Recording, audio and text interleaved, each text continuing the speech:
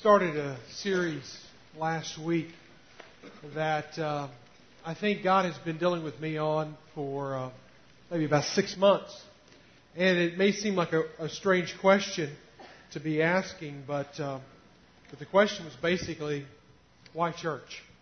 I mean, it's kind of shooting yourself in the foot if you're the pastor of a church and you're asking, why church? Why bother with it? Why all of the energy that we put into it?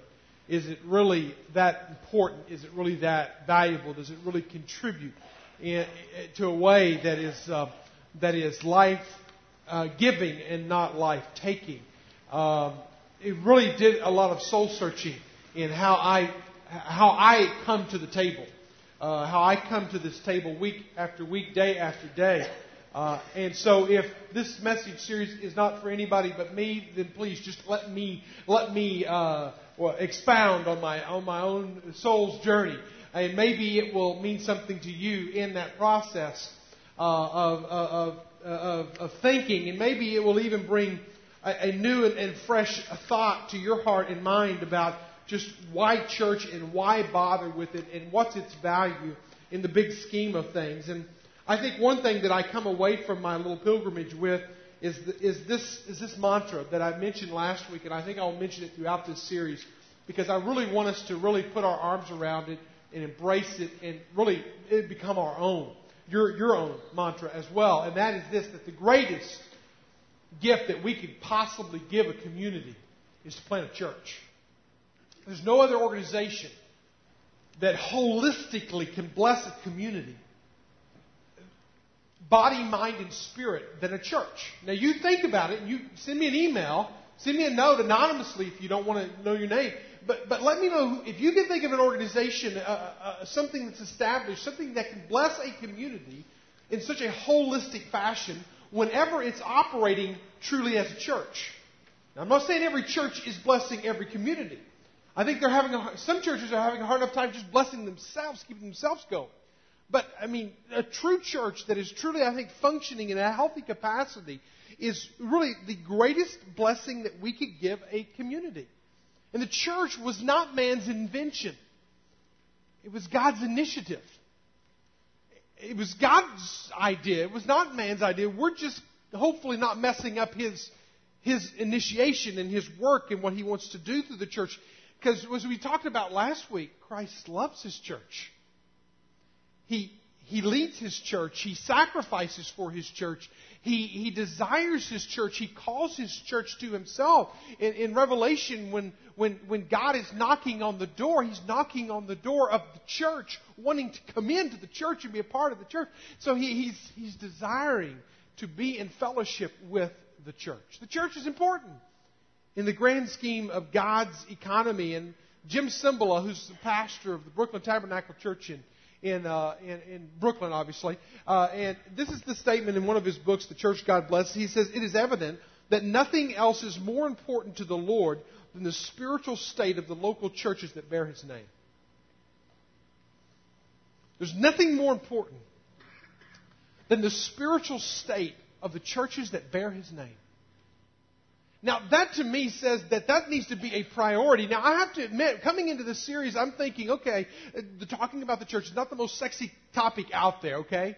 It's not just fun topic maybe for some, because again, we have maybe this kind of dumbed down view of what a church is supposed to be. But maybe if we understood the church as it was intended to be, as God desires it to be, maybe then we could understand the passion behind God and what's the quality of the church. And so much of it, we measure it by the size of the staff or the building or the crosses or how many cars are in the parking lot or, how cutting edge is the church. And are they contemporary? Are they traditional? Are they blended? And, is that really how? And for churches for so many years, they've had basically 4 B's. Now, you don't know this maybe on your side where you're at, but on this side of the fence of being a pastor, there's 4 basic B's that you measure the quality of the church, and it's buildings, budgets, baptisms, and butts. And it's how many butts you have in the seat, and it's how big are your buildings, and and all these different baptisms and budgets, and if you can measure that, and then you know the quality and the value of that church. And I want to say, throw that out. Now, granted, measuring some of those things are valuable, but that's not everything. But for some, that's the end all. It's how big are those areas? How many are those areas? How can we measure those areas? And I want to say it's not how big is our army, or not how big is our audience, but what is the quality of our army? Because it's not my desire to just raise up a big audience here. I want to see an army. I want to see a movement, not a machine. I want to see something that God's in intricately all throughout our lives and working in our hearts and families and businesses and in small groups and that God is working. That, I think, how do you measure that? And I think maybe there's not of the 4 B's questions, but maybe there's one question. Maybe this one question could help us if we could unpack it a little bit. If we could answer this question, then maybe we might begin to be understanding what is the value of this church. And here's the question. What kind of church would this church be if every member were just like me? Maybe it's not in some kind of monetary numeric number that we're going to determine the value of our church. But maybe it's in the simple question, what kind of church would this church be if every member were just like me? If the quality of my giving was the quality of everybody's giving in the church, what would that look like? If the quality of my prayer life was the quality of all the prayer life, what would this church, how would our prayer life be? If the quality of our time in God's Word was, and how we live it out in our day-to-day life was measured by my life alone and everybody was living off of my standard, then what kind of church would this church be? And maybe it's not looking at spreadsheets and measuring square footage of building that we need to be looking at, but we actually need to hold in our hand a mirror. And that mirror is asking us that question. What kind of church would this church be if every member were just like me? And you take the different components and the different disciplines of the Christian faith, and what would that look like? Take your Bibles, be finding the book of Acts. And Acts is a great book to study if you want to understand the beginnings of the church and how the first church operated. Now, I'll tell you this. The first church was not the perfect church. Now, we might look at it as the prototype, the beginning of it all. But they had problems. And you read through the book of Acts, you'll see some of the problems that they had. But they had some things that were going for them. And God was really working with them. The Holy Spirit was empowering them. And lives were being changed. And it was happening. And, but it's not a perfect church. And I guess I've somehow come through my faith journey and realized that I need to quit looking for a perfect church. I need to quit striving to be that perfect pastor. What I do need to be is I do need to be healthy. I do need to be well-rounded. I do need to have some qualities about my life that make me sustainable and healthy and growing and vibrant in my life. That is what I need to be, is healthy, not perfect, because perfect I'll never be this side of heaven, and there's no perfect church anywhere in the Bible, so let's stop it. But let's do look at what healthy looks like. Let's do kind of get a picture of that, and I think if we get a picture of that, then we might be on our way. So in the book of Acts, chapter 4, I'm going to begin reading in verse 32, because here's where the first church is just kind of fleshing out their life, and they're just coming together. I mean, there's 3,000 believers, so I mean they're going. They've got the critical mass to keep going, obviously, but they're going, and as they're going, what are they looking like? What are they feeling like? What's the smell of the place? When you got around these early believers, what was that like? And in verse 32 it says, "Now the full number of those who believed were of one heart and soul. And no one said that any of the things that belonged to him was his own, but had everything in common." Now, some have manipulated that verse to promote communism, but I want to call it commonism. There was nothing that they really had that they weren't willing to give up if they saw a brother in need. It was not promoting communism. It was promoting more of a, hey, if you have a need and I can meet that need, I'm going to be on that baby. All right, verse 33, "And the great power of the apostles were giving their testimony to the resurrection of the Lord Jesus. That's the centrality of their message. And a great grace was upon them all. In verse 34, there was not a needy person among them. For as many as were owners of lands and houses sold them and brought the proceeds of what was sold and laid it at the apostles' feet. It was distributed to each one as any had need. Thus Joseph, who was also called by the apostle Barnabas. I'm going to call him Barney throughout the rest of the time. So we got Barney here, which his name means son of encouragement, a Levite, native of Cyprus. He sold a field and it belonged to him, and he brought the money and he laid it at the apostles' feet. Would you bow your heads with me for just a moment? I want you to clear your minds. I want you to ask yourself the question that I asked earlier, and I'll ask at the end. And I want you to ask the Holy Spirit to then teach you from that. What kind of church would Grace Point be if every member prayed, gave, served, loved, forgave, like me? Father, would you show us in a mirror of our soul and our spirits today who we are? Would you show us, Lord, who we're not? Would you, Lord, help us to see who you want us to be? And Father, anything that's obstructing that path from who we are and who we're not to who you want us to be, would you also help us to begin to remove it out of our life? Lord, we love you and we thank you for a body of believers that comes together week after week in 3 gatherings that we call Grace Point Church.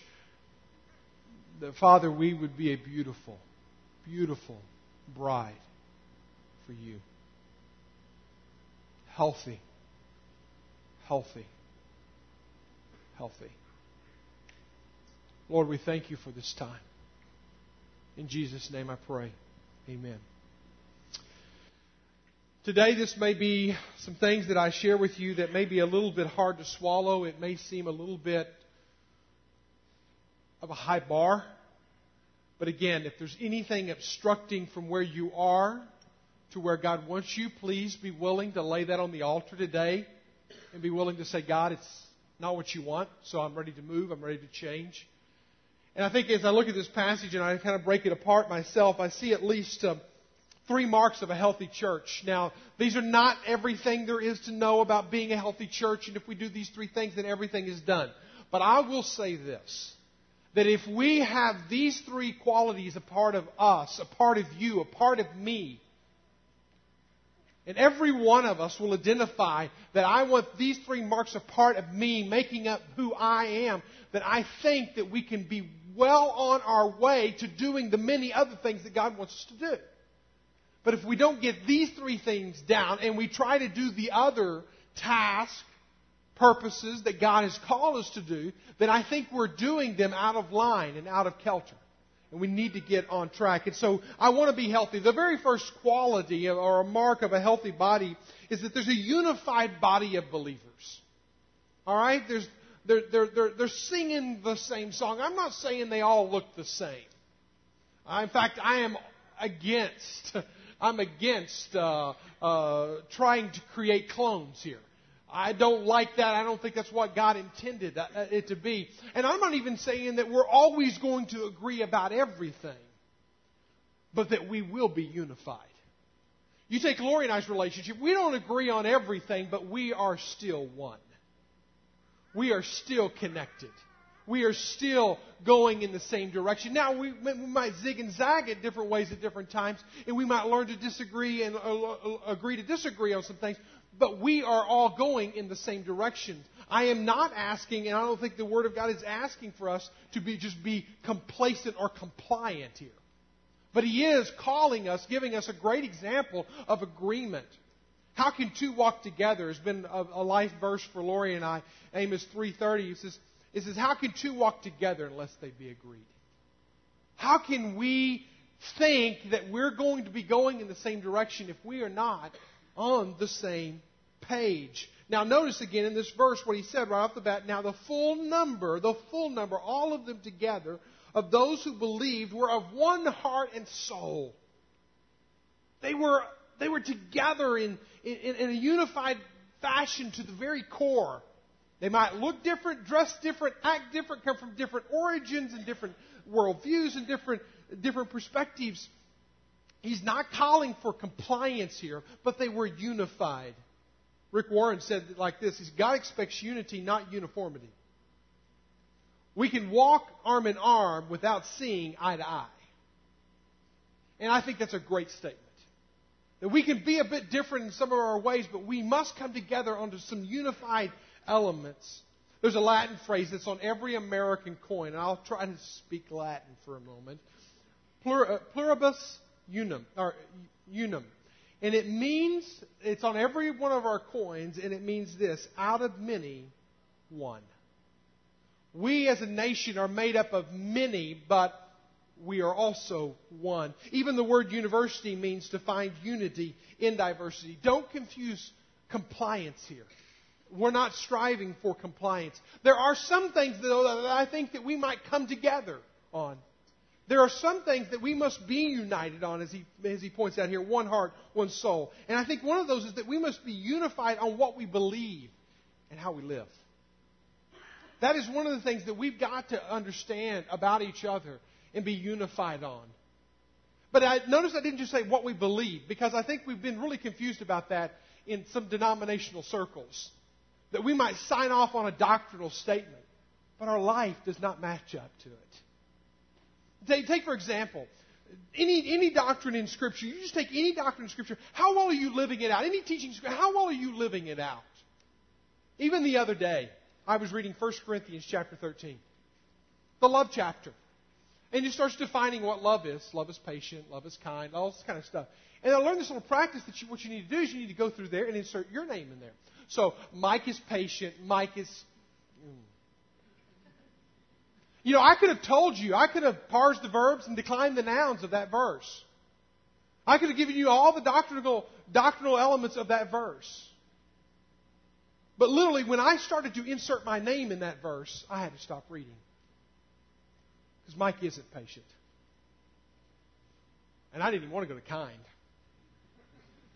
I failed the first question. So, let's not talk today about what we believe if we're not willing to live it. Don't talk about all the doctrines and the classes that you know if you aren't living it. So we've got to become unified about what we believe to the point of living. But here's another thing that I think we must be unified on, and that's unified on where we are going. Notice in verse 44, he said, in chapter 2, if you skip back to chapter 2, because in chapter 2 you also see the early church functioning very much in one accord. Chapter 2, verse 44, he says, and they all believed and were together and had all things common. They were of, again, heart, soul. They were tracking together. They were on the same course. I would say that in a church body that is not unified and moving in the same direction, what we are doing when we are not moving in the same direction, we start in this tug of war, pulling against one another. And all of that does is it stops us in our tracks. And actually what it will end up doing is creating a sideways energy instead of forward progress. I would say this to you, and I say this as much love and compassion as I can. Especially those who are here visiting Grace Point maybe for the first time, and you're looking for that church home. You need to find a church that you can unify around the vision and the direction of that church. Life is too short and eternity is too long to be a part of a body that you can't be there, heart, soul. Be a part of it. And be in on it. Don't create sideways energy. Don't create the murmuring or the complaining. Create the positive future direction and be on board and move forward. You think about Eisenhower when he took over the troops in Europe to lead the Allied forces against the Nazi raids. And here he is, the Americans are coming in late into the battle. And as we come in late into the battle, the reporters were asking him, how do you, Eisenhower, believe you're going to be able to lead these Allied forces of different languages and ethnicities and beliefs of how the war should be fought and won? How are you going to do this? This is what Eisenhower said to the reporters. He said, sir, it is one team or we lose.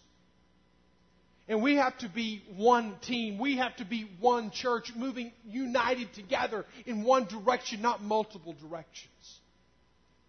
So please find that body of believers that you can unify around, be with, live out the teachings. Don't just believe them. Don't just regurgitate them. Live them out. The church, in the healthy church, was unified heart and soul. Rick Warren said it like this: the world is one when the church is one. Let's not be about creating a sideways energy. I also want to point out another thing about this early church. And there was a level of generosity in this church that I call 3G generosity. They were generous, gregarious, and they were giving in their generosity. It's amazing if you look at this and unpack this, and there's been so much written about this, trying to understand, again, is it communism or is it whatever? Because you know what? Americans, we don't understand saying that my house can be your house. You need a car? I got a car. You need a car worse than I need a car. Here, I have my car. We don't understand that level of living. We don't understand that level of giving. But there was something about this early church that they were able to open themselves up in a way that was generous, in a way that was gregarious, and that word gregarious means unhindered. Just free-flowing. And they were giving. They were able to give it out. Look at verse 34 again. He said, therefore there was not a needy person among them, for as many as were owners of lands and houses sold them and brought the proceeds that was sold and laid it at the apostles' feet, and they distributed each one as any had need. That's amazing, to live at such a standard like that, to live at such generosity like that. They had a compassionate congregation, a compassionate gathering of believers. And in case we just can't put our arms around it, what Luke does, who writes Acts, is he kind of gives us a couple examples. Now, not everybody in the early church was of the same disposition in their giving. Some would make pledges and give the appearance of giving, and they weren't giving. They would just give the appearance of givers. But there's another man, and he gives us this example. He gives us an example of Barnabas in chapter 4, and we read that a few moments ago. And then he gives us in chapter 5. And well, let's not be careful not to just think chapter 5 is a totally different topic, because what really he's doing is he's going right on into the next thing. And he talks about a couple named Ananias and Sapphira. And really what you have to do if you're really studying Acts, you've got to read Acts chapter 4, and you've got to continue right on reading Acts chapter 5. Because what he does is he draws out this comparison. He says, this is what the real church in the healthy way was. Barnabas, this is how he gave. But this is Ananias and Sapphira and how they gave. And so you see this kind of comparison going on here. And so I want to draw out a couple of the comparisons, and you might even find others. So here's the first one. Is Barnabas, when he gave, it was all in.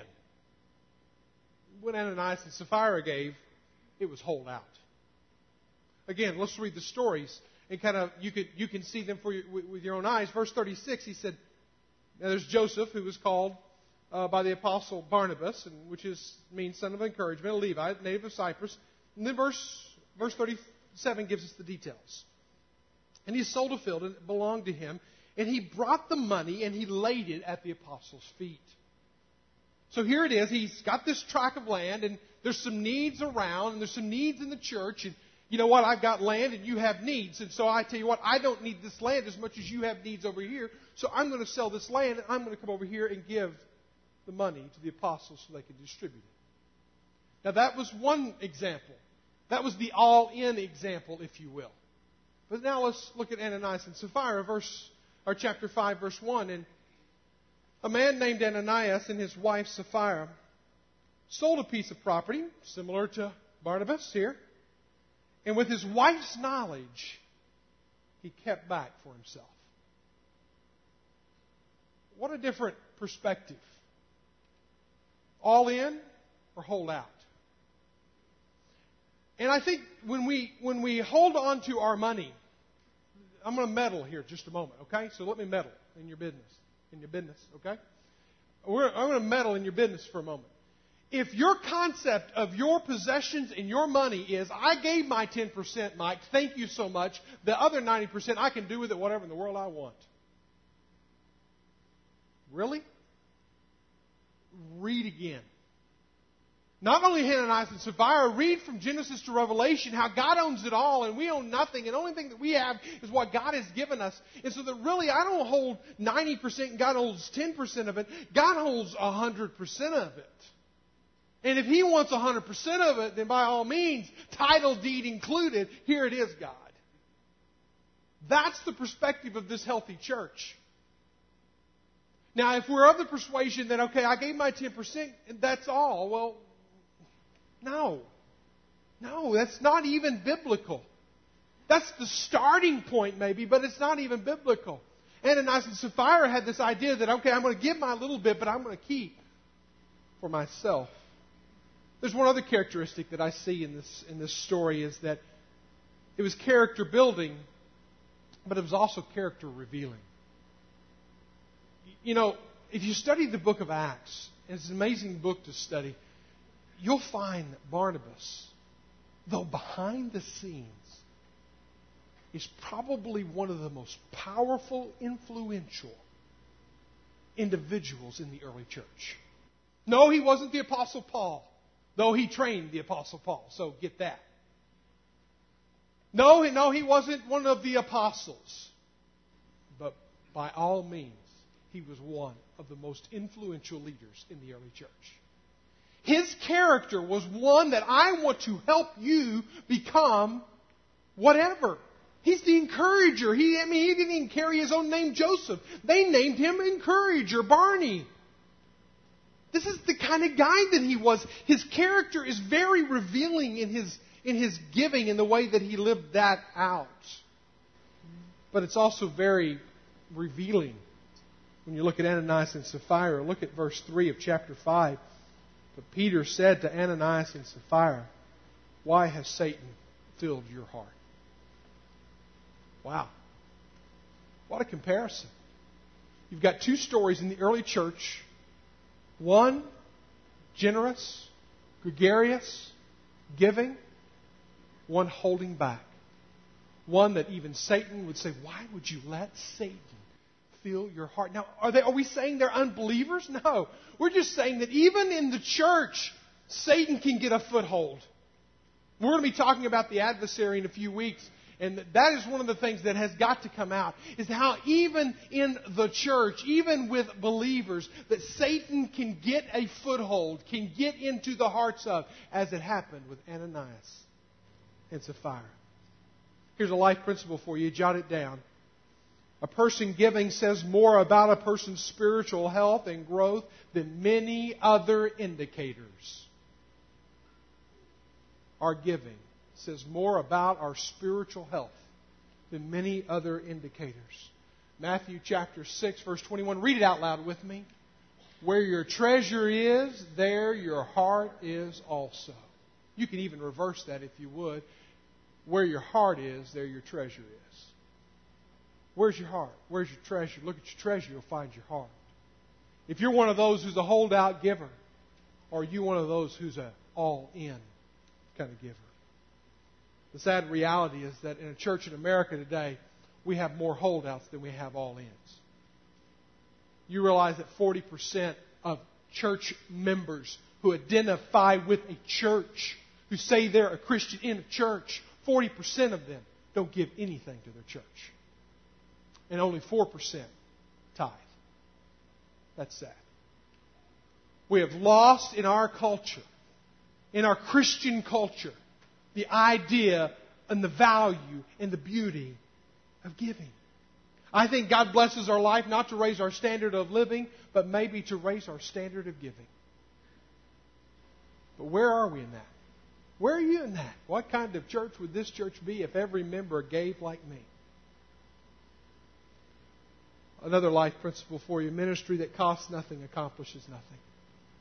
I'm thankful that in July of this year, our church approved a ministry budget.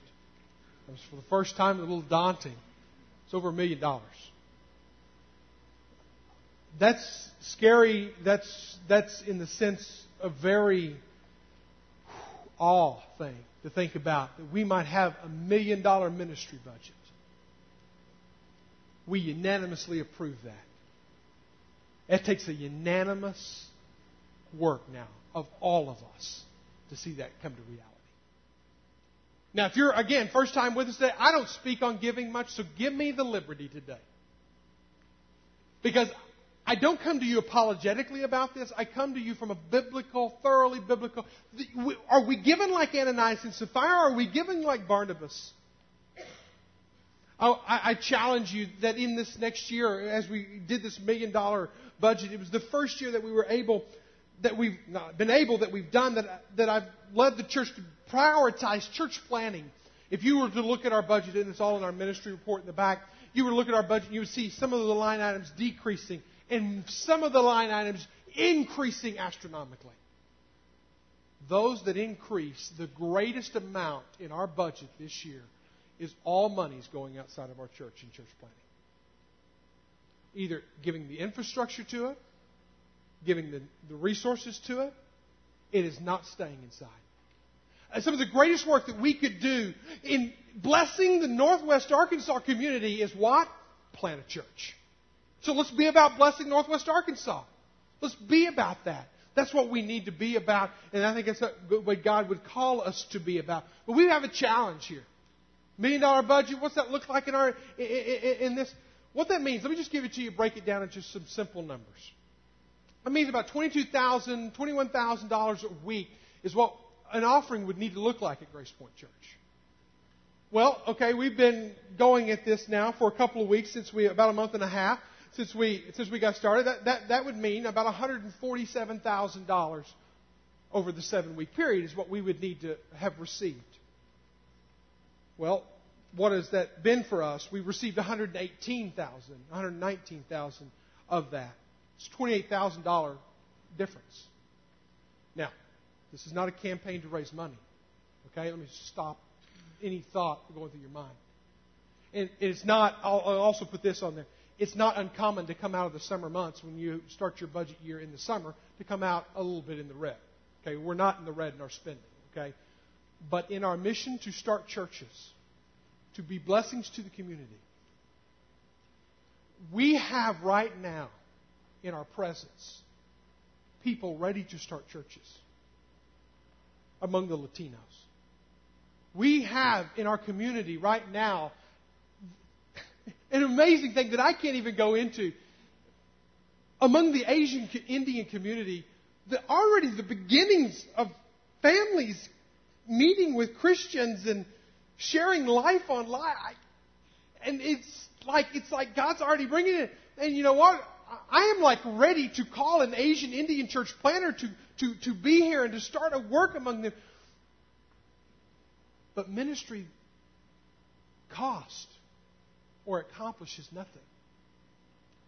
We, you, me, we have all got to be in on this, of meeting this need. I believe in 2 weeks we could erase $28,000 in the red. We could erase that in 2 weeks if we, in fact, and this is not even a campaign to do that.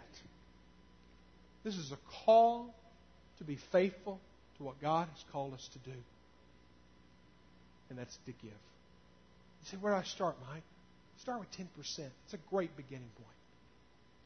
And what does that mean in your budget? It means we have to adjust some of our lifestyle. Don't you think it probably meant something and it felt Joseph or Barney felt something when let's just make that commitment. We'll not even talk about beyond that. We're not talking about giving whole tracts of land like Barnabas did. We'll not go there. Let's start with that. If everybody who's not tithing would tithe and everybody who's not giving would learn to give and be faithful giving, what would that mean and what could that do? I don't know. But I think we could maybe start the process now of starting the church among the Latinos and starting the work among the Asian Indians and starting that forward progress to other church plants so that we could bless our community. A church that's healthy, they're one. They're united. A church that's healthy, well, they're also generous. But also, they see needs and meet them. They look, they're in their eyes, their ears, their hearts. They're in the community. They're a part of the community, and they're about being answers in the community. When you look at that statement in verse 34, it says, there was not a needy person among them. That has been the verse all week long that I have constantly thought about. There was not a needy person among them. There was not a needy person among them. You mean to tell me that they had eyes and they could see the lonely? Do you have eyes to see the lonely? They had ears, they could hear the crying. They had hands, they could help the broken. They had feet, they would go to the stranded. This is what we're supposed to be about. Need meeting congregation, are we about that? Or, as Jared brought out earlier, are we just about consuming? And what's in it for us? And did I like that? And I don't like that, so I'm going to go somewhere else. There's an African proverb that says it like this: empty stomachs have no ears. And I think if we would look at our community and we think, oh, we'll teach you how to follow Jesus, but we're not willing to step into their life and meet their needs, basic as they may be, we're missing it. And so I just thought, what about our congregation? What about Grace Point? Are we a need and meeting congregation? And I just began to just break into laughter, as I joyous laughter, not the other kind of laughter. When I thought about Waltina Hanna and how she dreamed up this idea of an online swap meet.